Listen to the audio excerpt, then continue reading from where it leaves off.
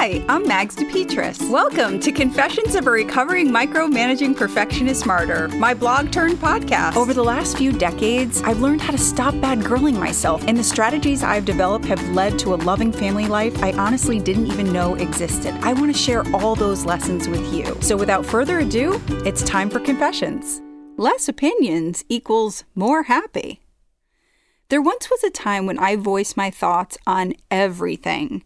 It was suggested to me that if I wanted more serenity in my life, I could try to have less opinions. Novel idea.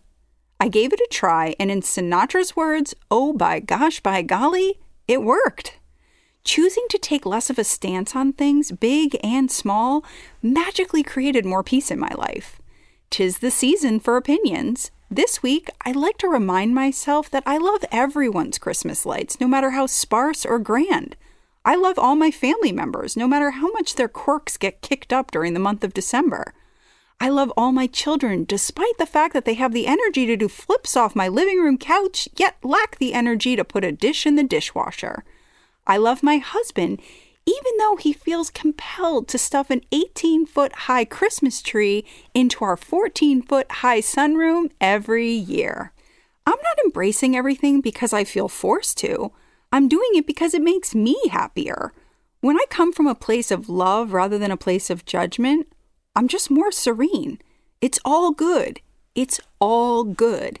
And the less opinions I have, the better things seem to get.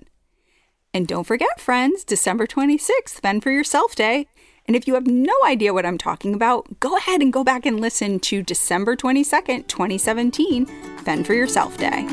Okay, if you're anything like me, you didn't even think about subscribing to this podcast, so this is your reminder. Please subscribe, rate, review, and tell your friends. And also, head over to magsdepetris.com. That's Mags, DEPETRIS.com to subscribe. There you can stay up to date with everything that's going on at Confessions. Have a wonderful day and take care.